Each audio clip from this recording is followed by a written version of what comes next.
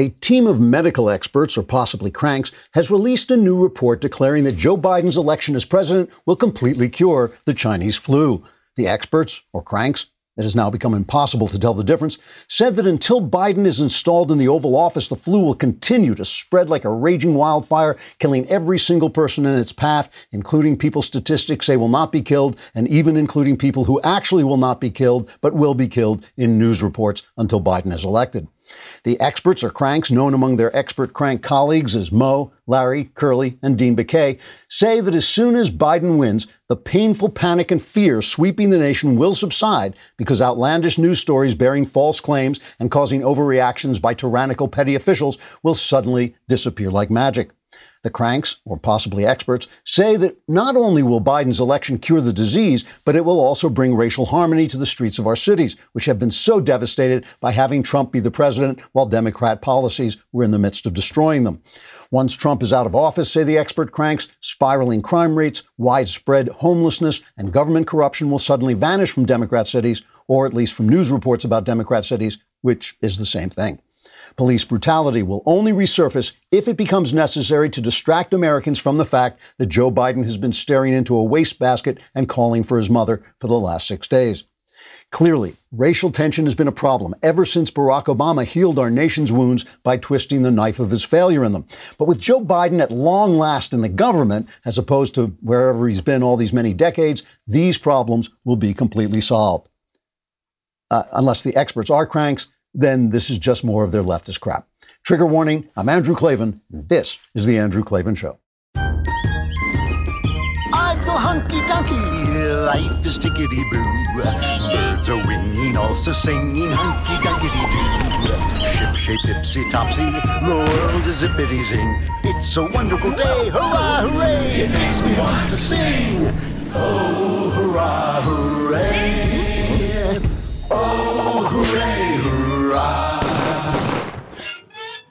All right, I am back from a long birthday weekend. Thank you for your birthday wishes. We will continue laughing our way through the fall of the Republic. I hope you will go to Andrew Klavan YouTube channel and subscribe. That would be really helpful. Leave a comment. And if your comment is relatively not stupid, we'll read it on the air just to raise the discourse on the show. Today we have from Marcus H. On behalf of all second-rate quarterbacks in the NFL, I must say that you calling Kaepernick a second-rate quarterback is highly offensive. I do understand that, and I really apologize for the fact that I'm completely indifferent. Today, What's the Big Idea? Sponsored by the Benham Brothers. You can learn how to own a business without it owning you. Get a 15% discount on the Benham Brothers new course, Expert Ownership, at benhambrothers.com/talent. Now, sadly, speaking of sports, the Washington Redskins have finally caved into pressure and decided to change their name. The Redskins are, of course, a team from the sport formerly known as football and soon to be known as the sport that's playing on the channel I'm not watching. I'd like to suggest as possible new team names: the Washington Cave-Ins, the Washington Moral Cowards, the Washington Wussy Boots, or the Washington Romneys, all different ways of saying the same thing. What has struck me and other people about this little piece of racial bullying is repeated polls, even by the Washington Post, by the way, showing that actual Native Americans, as many as 90% of them, aren't offended by the Redskins' name. Some of them even take it as a compliment. In other words, like most people who are quote unquote represented by identity politics activists, Native Americans have a sense of humor about themselves and don't need these pains in the butt complaining on their behalf. This means that the Washington eunuchs are caving in not to a majority, but to a tiny group of leftist loudmouths and journalists. But I repeat myself. The question that arises from this is why? Why are these few twisted, hate-filled, ugly-hearted, pain-in-the-butt human beings known as activists so successful at ruining the fun of everything from sex to sports, while the vast majority of us go unheeded? Most women are not at all like hideous feminists. Most gays are not like awful gay activists. Most blacks are not like the Marxist creeps of Black Lives Matter. So why is the majority always silent while the minority wins victory after victory? It can't be a moral question. It's not a matter of morality. The NFL works hand in glove with China while China murders, rapes, and imprisons Muslims and their own citizens. It's got to be about money, and power. It's got to be that the activists have the ability to economically terrorize high-level sponsors, like in the Washington Redskins case, FedEx, to get the corporate cave-in they're looking for while they're demanding changes that don't threaten elite positions at all. This will change nothing. Changing the team, the name of the team, will change nothing in the lives of Native Americans. So if that's true, we need to understand this is not a moral battle, and we shouldn't allow it to be posed to us that way. This doesn't require compromise. It doesn't require discussion. We're just in the same old ancient fight between freedom and truth and power and money. The outcome will be the same as always. The truth will be crucified, and the truth will never die. So you have to decide, we all have to decide, whose side are we on? Let us talk for a minute about a way to get more truth in your head, which is Ashford University. It is really, really tough to get an education while you're working, but Ashford can help. And if you have your big dreams, which you should, then you need to figure out how to actually make those dreams a reality. Ashford University is the place to go. Online bachelor's, master's degree programs, they allow you to learn on a convenient and flexible schedule. At Ashford, expert faculty teaches you real-world skills from real-world experience in online classes built for life's twists and turns. You can learn from home. You can pursue a degree in one of Ashford's 60-plus programs, business administration, healthcare administration, psychology, and so on. With 24/7 access to your classroom, daily support, and financial aid, Ashford gives you the tools you need to help make your dreams a reality. Dare to dream big. Your tomorrow starts today at Ashford University. There's no fee to apply or standardized testing required to enroll. Go to ashford.edu/Andrew. That's ashford.edu/Andrew. ashford.edu/Andrew. Not all programs are available in all states. The mailbag is tomorrow. Get your questions in. Again, if you'd like to send video questions, we love them. but we will take all your questions. Go to dailywire.com. You got to be a subscriber. So subscribe while you're there. Hit the podcast button, the Andrew Klavan podcast. Hit that little mailbag symbol. Ask me anything you want about religion, about politics, about your personal life. All my answers are guaranteed 100% correct and will change your life. Maybe for the better. Maybe it's going to be a disaster. You'll have to tune in and find out. Many of you wrote letters to me about remarks I made about Jesus when I was taking down Don Lemon. And I did speak inexactly, but I'll have to find a place to explain what I was saying. You'll still disagree with me, but I did speak inexactly, and that's my fault. So either I'll do it at the end of the show today or during the mailbag tomorrow. I'll find time to respond because there's just too many letters for me to respond to them individually. So we ended the week before I went away on a down note, talking to Henry Olsen, who feels that Trump is just in a historically bad position in the polls. I want you to know that I'm not as down as he is, but he's a really good poll watcher, a very accurate poll watcher. So we know that Trump's in trouble. And I was filling in for Ben. I talked to Kellyanne Conway about it. In between all her brilliantly done defense of Trump, she did admit that she at least knows this and is trying to get the word through to the president. And some of this is, turning around. But really, the fight we're in goes beyond this. I was thinking about this all weekend. We can't live from election to election. We can't live and die on Donald Trump. That's not the way this is going to work. If we're fighting for the country, the fight for the country goes on. It goes on every day. And the thing about it is this fight has now come to your feet. If you want to know where the front lines of the fight for America are, look down at your toes. That's the front line. And so this is the question I get every day. Every single day I get a letter saying, what am I supposed to do? What am I supposed to do? And how can I? And what am I going to do? And I've got this and I've got this problem. And the thing is, this is always true.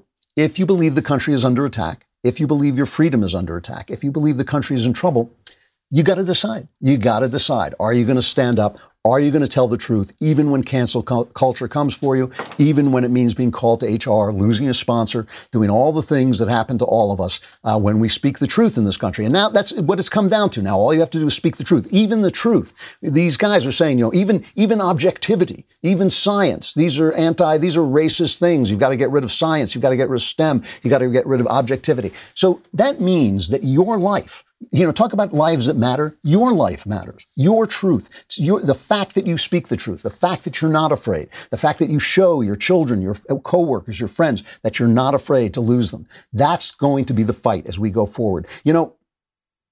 Over the weekend, Charles Blow, the most appropriately named columnist at Knucklehead Row at the New York Times, he tweeted in capital letters, because when you tweet something in capital letters, it becomes true, even if it's completely false. If you do it in capital letters, if you do it 5 times, it not only becomes true, it actually takes solid form in the universe. So Charles Blow said there's no such thing as cancel culture. This is a new thing that they're doing. This is Charles Blow of the New York Times. There is free speech. You can say and do as you please, and others can choose never to deal with you, your company, or your products ever again. The rich and powerful are just upset that the masses can now organize their dissent. So this is McCarthyism. This is Joseph McCarthy. You know, some people say that McCarthy was a hero. Not really true. He was a sloppy drunk who did things in a really bad and dishonest way and set the fight against communism back. Many of the communists that he was attacking had already been thrown out of the State Department, but he did have a point that they had gotten into the State Department. They had infiltrated our government. But all we've heard for 50 years is McCarthyism, oh, the evils of McCarthyism, movie after movie about McCarthyism. Well, you had the right to be a communist. It's just that McCarthy could destroy your reputation and career. That's all. So the same thing is true. Now Charles Blow is a McCarthyist. If you don't think that cancel culture is real at the New York Times, get this. Barry Weiss, an extremely talented, extremely bright, young, moderate liberal, basically, writing for the New York Times, has resigned. And she has written a resignation letter. You can find it on her website. You can see it on my Twitter feed. You really should read it. It is an amazing, amazing indictment of what's going on at the former newspaper, the New York Times. I just can read a little bit of it. But this is a young woman who comes, I mean, look, this is a very, very bright, very talented young lady who comes to the New York Times full of hope, full of optimism. You know, just think about it yourself. I mean, if you've got kids, if you are a kid, if you know what it's like to desperately want a career, this is basically the gold ring. She grabbed the gold ring. She has got the big job in written journalism, which is being a columnist for the New York Times. This is what she says, why she's leaving. Twitter is not on the masthead of the New York Times, but Twitter has become its ultimate editor. As the ethics and mores of that platform have become those of the paper itself has increasingly become a kind of performance space. Stories are chosen and told in a way to satisfy the narrowest of audiences rather than to allow a curious public to read about the world and to draw their own conclusions. I was always taught that journalists were charged with writing the first rough draft of history. Now history itself is one more ephemeral thing molded to fit the needs of a predetermined narrative. Now anybody who listens to the show knows this already. Barry and I have been in contact before. You know, she is more liberal than I am, but I keep trying to tell her that this is where center of liberalism is. It's on the right now. It is on the right. So now let me just read this more so you understand what's happening to a young lady working at the New York Times, right? She says, my own forays into wrongthink have made me the subject of constant bullying by colleagues who disagree with my views. They have called me a Nazi and a racist. I've learned to brush off comments about how I'm writing about the Jews again, quote unquote. Several colleagues perceived to be friendly with me were badgered by coworkers. My work and my character are openly demeaned on company-wide Slack channels. The Slack channels are like an online thing for in-house talking. And I've seen the attacks on her on these Slack channels. They're just vicious, ugly. And she says masthead editors, people who are on the masthead, regularly weigh in. There, some coworkers insist I need to be rooted out if this company is to be a truly inclusive one, which is great leftist logic, right? We have to be inclusive by getting rid of anybody who disagrees with us. Others post axe emojis next to my name. Still, other New York Times employees publicly smear me as a liar and a bigot on Twitter with no fear that harassing me will be met with appropriate action. They never are. There are terms for all of this: unlawful discrimination, hostile work environment, and constructive discharge. I'm no legal expert, but I know that this is wrong. That sounds to me like a threat to sue. I hope she does sue. I hope the New York Times is dragged into court and forced to defend themselves. They are being run by a group of woke children, and that's Dean Baquet because he's corrupt, A, he's intellectually corrupt, for one thing, and B, because they're cowards. I mean, they're cowards. And this is the thing. This is a small minority of people basically forcing everybody else to say, yes, yes, lies are truth and truth are lies. And the ultimate expression of this is Charles Blow saying the phenomenon doesn't exist, while a young lady working for his paper, whom he should have been the first to defend, Charles Blow should have been the first to say, no, this is an opinion that some of you disagree with, but she has the right to be here. This is a paper that accepts all opinions from all sides. He should have been the first. Instead, he's saying, oh, the cancel culture that just send a complete bomb into this woman's career doesn't exist. It doesn't exist. No, I know you see it. I know the monster standing in back of you about to rip your head off. It's just not there. It's just not there. It's the lie, not just the lie. It's the lie about the lying, you know, and you see this, you know, it is unbelievable. In the cities, in Democrat cities across the country, crime is on the rise as they talk about defunding the police. 17 people were shot in New York City on Monday. On Monday, this is not even the weekend. This is something like 600% more people than that time. A one-year-old was shot at a barbecue in the park at night. Two gunmen dressed in black approached, fired a number of shots into a group, and fled. I want you to hear the voice of this one-year-old's father. It's barely, you can barely stand it, but you have to listen to this for just a minute. And then I want you to hear AOC, Alexandria Occasional Cortex, explaining why crime is on the rise when they try to defund the police, when police are being attacked everywhere, when the mayor is sitting around painting Black Lives Matter murals on Fifth Avenue instead of paying attention to his city. First, let's listen to the voice of a father who just lost his one-year-old son to a bullet. You took my son's life. I can't get that back. I can't hold him no more. I can't hear him calling me daddy no more. I can't kiss him no more. I can't play with him no more. I can't do nothing with him no more. Like, I gotta put my son in the ground now. And he's only one. His birthday 2 months. In 2 months, he didn't live to see two. Like, he didn't live life. And it's like I wanted to get him out this violence before something like this happened. Now I want you to listen to AOC, and as you listen to her, I want you to imagine her holding the body of that child in her arms, because let me tell you something. If you can sit in front, when Hillary Clinton lied in front of the dead of Benghazi, that was ugly. This is uglier, to lie on the body of a one-year-old child. This is AOC talking about why there's suddenly, how could this uptick, this 600% uptick? I love that phrase, uptick in crime. Why is this happening? Here is that brilliant mind of our generation, AOC. So why is this uptick in crime happening? Well, let's think about it. Do we think this has to do with the fact that there's record unemployment in the United States right now? The fact that people are at a level of economic desperation that we have not seen since the Great Recession?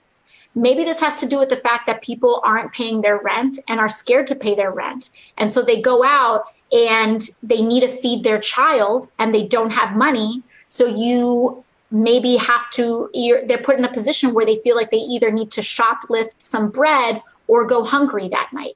Yeah, that must be it. That must be it. And the reason we know this is not it is because it happened all through the 70s and 80s and the 90s until the police, this thing where they said mass incarceration. There was never any mass incarceration. What there was zero tolerance for crime. There was broken windows policing, which means making sure that the small crimes don't happen, because the small crimes lead to big crimes. I was living in London when Giuliani cleaned up New York, and some friends of mine visited me from New York, white upper class people, and they said to me, "Oh, it's terrible. This Giuliani, he's a Nazi. He's now stopping us for jaywalking." And I said, "Well, wait a minute. He's stopping, people in poor neighborhoods from urinating in the streets. He's stopping people from painting on walls. He's stopping people in poor neighborhoods from breaking windows. Why shouldn't he stop rich white people from jaywalking?"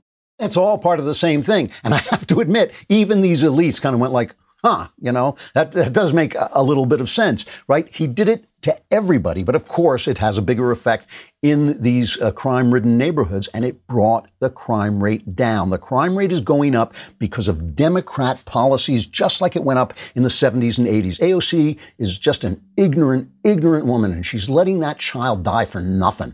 That's the kind of thing that would be a wake-up call. But because it's not a black guy killed by a white cop, and because the narrative is set by the Democrats, because they own the territory of communications, that's what we have to talk about. Why are Republicans talking about reforming the police? That's not the problem. Yeah, again, I'm always happy to reform the police. I'm always happy for any power center to be overseen. But that's not the problem in black neighborhoods. The problem is fatherless homes. The problem is people not getting an education. The problem is people not supporting an education. The problem is people listening to music about how great it is to kill the police. The problem is leftism telling them that they will be freed by defunding the police, when most of them, I'm sure, the large majority of them know the truth, that is a death sentence. All right, we got to stop for just a second and talk about a great charity, Cars for Kids. You probably know it. They have that jingle that like sticks in your head. It now says, in the copy, it says that I'm supposed to sing part of the jingle, but not everybody knows this. Cars for Kids probably didn't know this, that every time I sing, an angel dies. But it's 1877, that whole thing. So Cars for Kids is where you donate your car to help children get a better life, right? So Cars for Kids makes the process of donating your car quick and easy. It takes just about 2 minutes. They handle all the details, all the paperwork. All you need to do is schedule a pickup and sign the title. Pickups are contact-free. You leave your signed title with the keys to the car to avoid unnecessary contact. Your car donation is fast and free, usually picked up within 24 hours, and Cars for Kids will take your car even if it's not running. It's tax deductible. Your tax deduction is based on the sale of your car. Car for Kids works hard to sell your car for the best price. So with Cars for Kids, you get professional service, a convenient pickup, a maximum tax deduction, a vacation voucher. They'll also give you 3 days and 2-night hotel stay. Donate today at carsforkids.org/Klavan. That's cars with a K, K-A-R-S, the number 4, KIDS.org/Klavan. They'll give you the donation experience you deserve. carsforkids.org/Klavan. You got to learn how to spell Cars for Kids, so you may not have time to learn how you spell Klavan. So I'll tell you, it's Klavan. There are no easy things. You talk about there's no cancel culture. I just love this. I love this, pay no attention to the man behind the curtain. It really is true.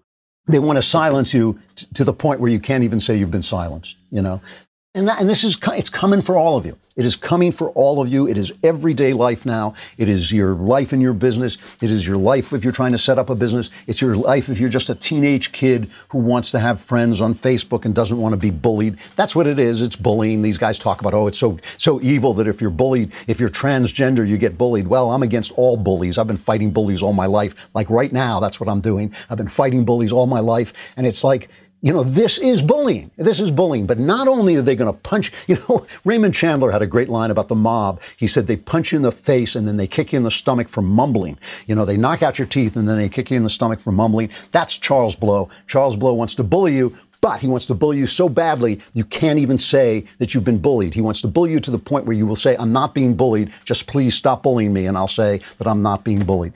Lawrence Krauss, a theoretical physicist, wrote a piece, I don't know, it was over the weekend, I think, in the Wall Street Journal. He's a theoretical physicist, right? And he says in the 1980s, and listen to this, this is important, okay? This is important to talk about the origin of this. He says, I was a young professor of physics in the 1980s, astronomy at Yale.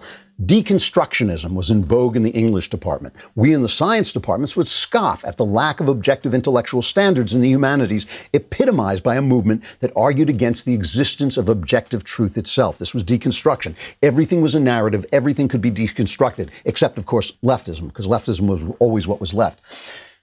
So they had a movement that was against the existence of objective truth, arguing that all such claims to knowledge were tainted by ideological biases due to race, sex, or economic dominance. It could never happen in the hard sciences, we thought, except perhaps under dictatorships such as the Nazi condemnation of Jewish science or the Stalinist campaign against genetics led by Trofim Lysenko, in which literally thousands of mainstream geneticists were dismissed in the effort to suppress any opposition to the prevailing political view of the state. Now, obviously, what he's about to say is we were wrong. He said, so we thought. Now this has come to the sciences, and I'll tell you more about that in a second. But first, I just want to pause and point out where this came from. It came from the English department, the place that doesn't matter, the place that conservatives never pay any attention to. The arts, they never pay any attention to it. The culture that we never pay any attention to. That's where this came from, like a cancer. That's where it started. And it's like the conservatives thought, science will be safe. But all the conservatives will go into the sciences. All the conservatives, you want to meet the conservatives, you go to the engineering schools, you go to the hard sciences. That's where the conservatives are. But it ain't true. Once you let this stuff in, there's this Egyptian journalist. It always kills me when these people come from Muslim countries and come here and talk about patriarchy. Obviously a loon, Mona Eltaway, her name is. And she wants to explain in simple terms that even you might understand, even someone as foolish and stupid as you might understand what patriarchy is. So I just want to play a little bit of this so you understand this is the level of thinking in the humanities in this country, and this is the level of thinking that's coming after the sciences, as I'll tell you after she speaks. People don't see it. It's like asking a fish, what is water? When you ask a fish what is water, it doesn't know what you're talking about. What are you talking about? What is water? Because it's the very air we breathe is patriarchy. So it's universal. And then depending on where you live, each one of those tentacles of the octopus is that oppression that keeps patriarchy alive. So what we have to do in this moment is see that octopus. And I'm sorry, octopus, I know you're a beautiful creature. You're very intelligent, but you're also very devious because you get through cracks. And I want us to start cutting off all of those tentacles in order to destroy patriarchy. Because when people ask me, what is feminism? Feminism is the destruction of patriarchy. So I'm coming for you, octopus. This loon is a Yale professor. I mean, she's not, but she could be. This is the level of thought that's happening in the academy now. If you don't believe me, go and read the abstracts in their humanities papers. And the fact that we don't pay attention to it because it seems so silly to us is really, that big lump in your neck is silly. I'm not going to go to a doctor about that. It's just a silly look. That's what it's like. This is a cancer. And it's the culture that spreads this stuff because ultimately they come for you. So now, going back to this op-ed by Lawrence Krauss, a theoretical physicist, he then tells what's happening in the science. In June, the American Physical Society, which represents 55,000 physicists worldwide, endorsed a strike for Black lives to shut down STEM, quote unquote, in academia. It closed its office not to protest police violence or racism, but to, quote, commit to eradicating systemic racism and discrimination, especially in academia and science, stating that physics is not an exception to the suffocating effects of racism in American life. At Michigan State University, one group used the strike to organize and coordinate a protest campaign against the vice president for research, physicist Stephen Hugh, whose crimes included doing research on computational genomics to study how human genetics might be related to cognitive ability, something that to the protesters smacked of eugenics. They don't even want this information out. They don't even want people to study racial differences in genes. They just don't want it to happen in case it says something that goes against their lived experience, right? They want their lived experience to overcome physical reality. At Princeton on July 4th, more than 100 faculty members, including more than 40 in the sciences and engineering, wrote an open letter to the president with proposals to disrupt the institutional hierarchies perpetuating inequity and harm. This is the thing. In other words, facts have to go. Objectivity has to go. And if you don't think this has a real effect on your life, you tell me what you know about the Chinese flu, because I read everything. I look at everything so I can bring you information.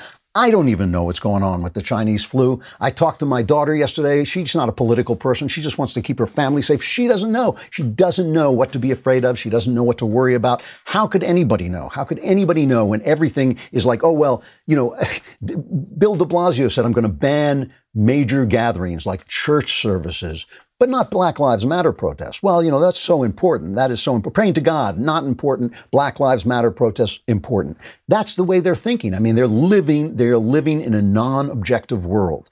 Listen, I'm a big proponent of the inner life. I'm a big proponent of how people feel and how they experience life. That's what life is all about. But it has to be in keeping with the outside world. Your feelings have to be in keeping with the outside world. If you're walking around thinking, that a black helicopter is following you down the street, you're just a paranoid schizophrenic. Your inner emotions have to be a co-creation with reality, not in their, what's his name? Andrew Cuomo, the popular governor of New York. He said this. Let's see what he goes after Trump. Here's his comment about Donald Trump on the flu. Someone is clearly lying to the American people. And people are dying because of it. Trump's COVID scandal makes what Nixon did at Watergate look innocent. Nobody died in the Watergate scandal. Thousands of people are going to die in this COVID scandal. And that is all the difference in the world. That's amazing. It's amazing. This is the guy whose policies, his specific policies, wiped out something like 6,000 older people because he put people who were suffering from Chinese flu into the nursing homes, into the old people's homes, and it wiped them out. Hasn't apologized for it, hasn't said he regretted it. He ended the policy eventually after he'd killed that many people. And now they're saying, oh, wow, isn't the death rate is down? Yeah, because all the old people are dead. Most of the people in the country who have died from this have died on Cuomo's watch in Cuomo City, and yet people just love him because he keeps lying to them, and we're living in a non-objective world. We're living in a world where not only do facts not matter, but if you state the facts, your career is over. That means you have got to step up and stand for the truth. All right, let us talk about, some of you probably want a Helix Sleep mattress because you want to sleep. You weaklings. I, who never sleep, just like my Helix Sleep mattress because I like to be comfortable while I'm lying awake thinking, why can't I go to sleep? But Helix Sleep has a quiz that you take. It takes just 2 minutes to complete, and it matches your body type and sleep preference to the perfect mattress for you. Whether you're a side sleeper, hot sleeper, you like a plush or firm bed, with Helix, there's no more confusion and no more compromising. You get the bed you want. Just go to helixsleep.com/Klavan, take the 2-minute sleep quiz, and they'll match you to a customized mattress that will give you the best sleep of your life, or in my case, the best lying awake experience of my life. I took the quiz. I was matched to the Helix Midnight Lux. The Midnight Lux is a medium firm designed for side sleepers, or in my case, side liars, because I'm just lying there. Right now, Helix is offering up to $200 off all mattress orders at helixsleep.com/Klavan. Get up to $200 off at helixsleep.com/Klavan. And you can lie awake like me all night thinking, how do you spell Klavan? It's K-L-A. There are no easy Klavan. I just said that. I just said it already, but I just make it look this easy. Go get Ben's book. Don't just sit around doing nothing. Ben Shapiro has a new book called How to Destroy America in 3 Easy Steps, which is prophetic at this point. The book goes on sale Tuesday, July 21st at 6 p.m. Eastern, 3 p.m. Pacific. Ben will be doing a virtual live signing event on the day of release. With your purchase of a signed copy, you can write in a question which may be read and answered as he signs your book live on the air. You can pre-order your signed copy and write in your question at dailywire.com/Ben. How to Destroy America in 3 Easy Steps details how this alternate worldview of the left has gained so much cultural ground so quickly. That's dailywire.com/Ben to order your signed copy and join Ben's live signing on Tuesday, July 21st. And while you're at it, go on and subscribe. Get a Reader's Pass. If you don't want to get the All Access Pass because you're just too damn cheap, get the Reader's Pass. It's only $3 a month, only 99 cents for the first month. You get the mobile app, ad-free articles, and access to exclusive editorials like one by Ben. Anti-Racism Crusade seeks to eradicate everything we share. Go on and subscribe so you can be on the mailbag. Tomorrow, we've got Senator Ted Cruz coming right up.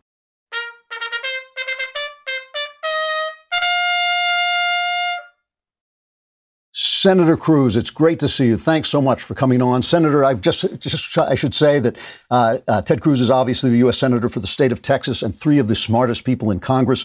He is host of Verdict, available anywhere you get podcasts. Not so smart to be with Michael Knowles all the time, but you seem to have survived the experience.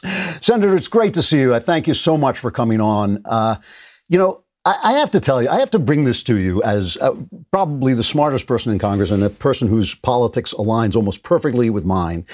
There's an old joke about the Republicans that if the Democrats proposed destroying America in 60 days, Republicans would negotiate for 90 days and call it a victory. Right now, we see this Maoist cultural revolution being waged by groups misnomered Black Lives Matter and anti-fascism. And the Republicans seem to be kind of compromising, saying, well, maybe we should take down some statues. Maybe we should reform the police. Instead of, and it just comes across as weak. Have Republicans lost the nerve to fight this battle?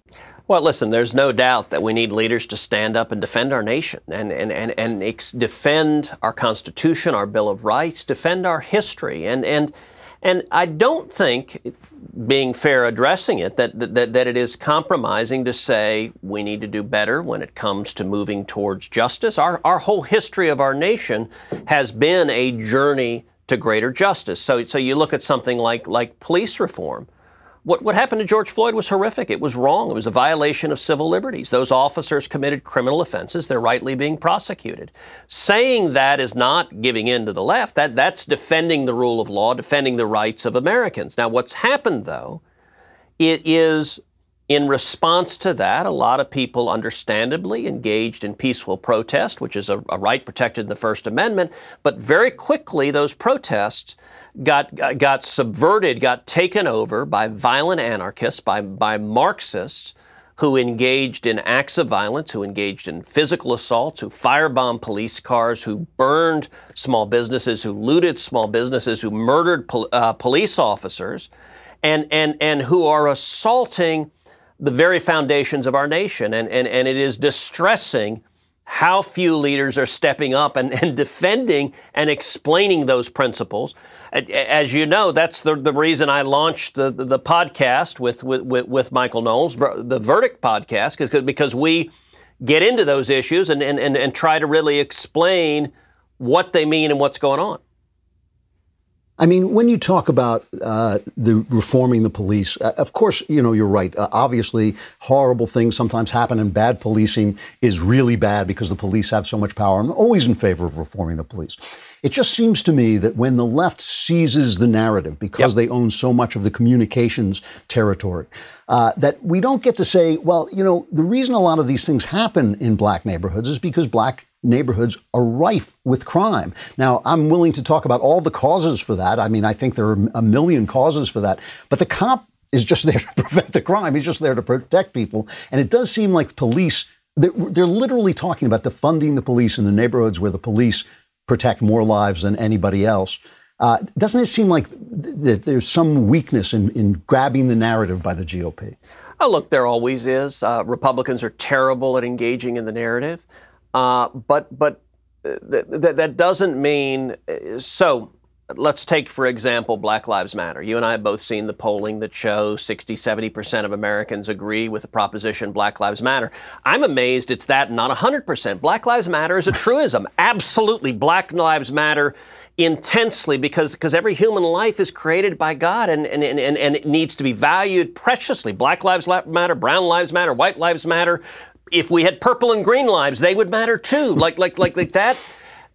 But there is a difference between that phrase and the organization that is entitled Black Lives Matter, that is governed by, that is run by dedicated, committed, trained Marxists that are seeking the overthrow of society explicitly. You can go to their website and see what they seek. Then they seek abolishing the police. And you want to talk about the narrative? All right, fine. Abolishing the police is a profoundly racist idea. Abolishing the police is a profoundly stupid idea.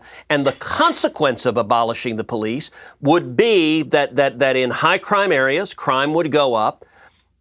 Unfortunately, and many high crime areas are low income areas, and there's very significant African American Hispanic populations. If the far left succeeds in abolishing the police, more black lives will be lost, more African Americans will be murdered. And at the end of the day, it's a political Marxist movement, so they don't really care about that consequence. There's something called the Ferguson effect, which is when we've seen leftists attacking, demonizing, vilifying police officers. Police officers are human beings. They naturally pull back, and what ends up happening is murder rates spike and skyrocket, and a great many victims of crime are African American, are Hispanic, are low income. If we care about those lives, the innocent, then we ought to be standing with and supporting the police, not demonizing, tearing them down, and that's where the far left is. I've been watching, I was talking to Henry Olsen, a poll watcher. One of the things I really admired about you, Senator Cruz, truly, is any objective person would say that you had no reason to love Donald Trump after the primaries and the things he said. But instead of holding any kind of personal grudge, you actually worked for the betterment of the country, getting what you could get in the situation that was at hand. That was an amazing act of personal sacrifice and courage. I really admired it. At the same time, right now, it looks like Donald Trump is in trouble. The polls show him to be in trouble. I was talking to Henry Olsen last week. He was funereal, I think would be a fair way to put it. And it seems like a lot of Republicans are saying, well, we're not going to go to the convention. They're sort of rats abandoning the ship. How bad do you think it is right now? Do you think that the Senate majority is under threat? Do you think that Trump is under threat? And do you think it can be turned around? So Yes, yes, and yes. Senate majority is absolutely under a threat. Trump is absolutely under threat. And yes, it can be turned around. As I look at November, I think it's incredibly volatile. I think it depends on what plays out the next several months between now and Election Day. If things get better, if we see the COVID numbers go down, if we see people going back to work, if we see a sense of optimism, if people have hope the economy can come back, I think we could see a phenomenal election. I think the president could be reelected with a significant margin. I think we could grow our majority in the Senate. And I think we could retake the House of Representatives. So that's one outcome that I think is entirely possible and in play. But a second outcome, if things go badly, if the COVID numbers continue to spike, if we see the hospitalization and death rates spike as well, if we see more shutdowns, if more people lose their jobs, and if people feel hopeless, if they feel depressed, I think we could see a devastating election. I think the president could lose. I think we'd lose the Senate. We could lose the House, and I think it could be a bloodbath. And I don't recall an election with this kind of massive volatility. Now, the press and the Democrats, they are all in. Their number one objective is defeat Donald Trump, so they want everyone to give up hope. They want Republicans. They are the gates of hell. Abandon hope, all ye who enter here. That is their message. No, we shouldn't abandon hope, but yes, we should be concerned and we should be engaged in the fight, and that's what I'm trying to do. You know, when you talk about the COVID numbers, I was talking to my daughter yesterday, who's not a political person. She's just a mom. She just wants to protect her family. She said to me, I can't get the facts. The facts are so smothered in politics. What is your take on what's happening in Texas? Did Texas reopen too quickly? Were they not careful enough? Or is that just the news media basically trying to blame a red state? So your daughter's question is exactly right. What's bizarre, we're in the middle of a global health crisis. And it's completely, I think the word she used was smothered. That's exactly right. It's smothered in politics. And I think that's weird. Like when you go to your doctor, it's not a political conversation usually. I mean, you're like interested. I'd like to be healthy. I'd like my family to be healthy. So as I look at this disease, this virus is serious. We've had over 500,000 people die worldwide. It's serious. It needs to be treated seriously. There are some populations, particularly the most vulnerable, people who are very elderly, people who have significant health ailments, who've proven to be quite vulnerable to it. And so I think we ought to exercise common sense. I think that means we should use social distancing where appropriate. We should wear masks where appropriate. We should engage in testing. We should, and I've introduced a whole series of legislation to accelerate to reduce the regulatory barriers, to accelerate the development of treatments, the development of vaccine. This is a serious health issue, but at the same time, we need to value the 44 million jobs that have been lost, that the answer isn't just to destroy small businesses and people's life savings and their hope. And when you do that, when you create that poverty, you have a very real public health consequence as well. There's more mental illness, there's more depression, there's more suicide, there's more substance abuse, there's more alcohol abuse. All of those are the prices of destroying people's economic future. Yeah. And so we got to balance both, and it's hard to get the facts. To be honest, there's not one source that I go to get the facts. Everyone is politicized. So let's take masks. Masks, there are some people on the right who view masks as ridiculous. If you wear a mask, you're giving in to totalitarianism. Like, I think that's kind of nutty. If I go to the grocery store, I put on a mask because I'd like to not get sick and not get my family sick. But at the same time, you see people on the left who wear this mask as a virtue signal. I am a noble resistance fighter against Donald Trump. That's nutty too. So what I'm trying to do in the Verdict podcast is actually discuss substance and issues rather than everything going through a political lens of nonstop partisan warfare. Well, I know you've got to go, Senator, so I will let you go. I wish I could talk to you more. I'd like to hear more about the next term coming up. But I hope people will listen to The Verdict with Ted Cruz. Knowles is hosting it, but that's no reason to turn away because the Senator Cruz will be there. Thanks so much, Senator. I appreciate you coming on. All right, I'm going to end the show there. But like I said, tomorrow I'm going to answer the letters that I got from people about the comment I made in reference to Don Lemon and his comments about Jesus. I know I got a lot of letters about this, really did. And I did understand that I wasn't clear about what I was saying, and you'll still disagree with me when I'm finished, but at least you will know and understand what I actually meant. So we'll talk about that tomorrow on the mailbag. Get your letters in. And if you want to send a video, please keep it under a minute, but send a video, and we love to see them. We love to see you as you're talking. I will answer your questions. All your problems will be solved, which is a great deal. It's just for the price of a subscription. Who else offers that deal? I do. I'm Andrew Klavan. This is The Andrew Klavan Show.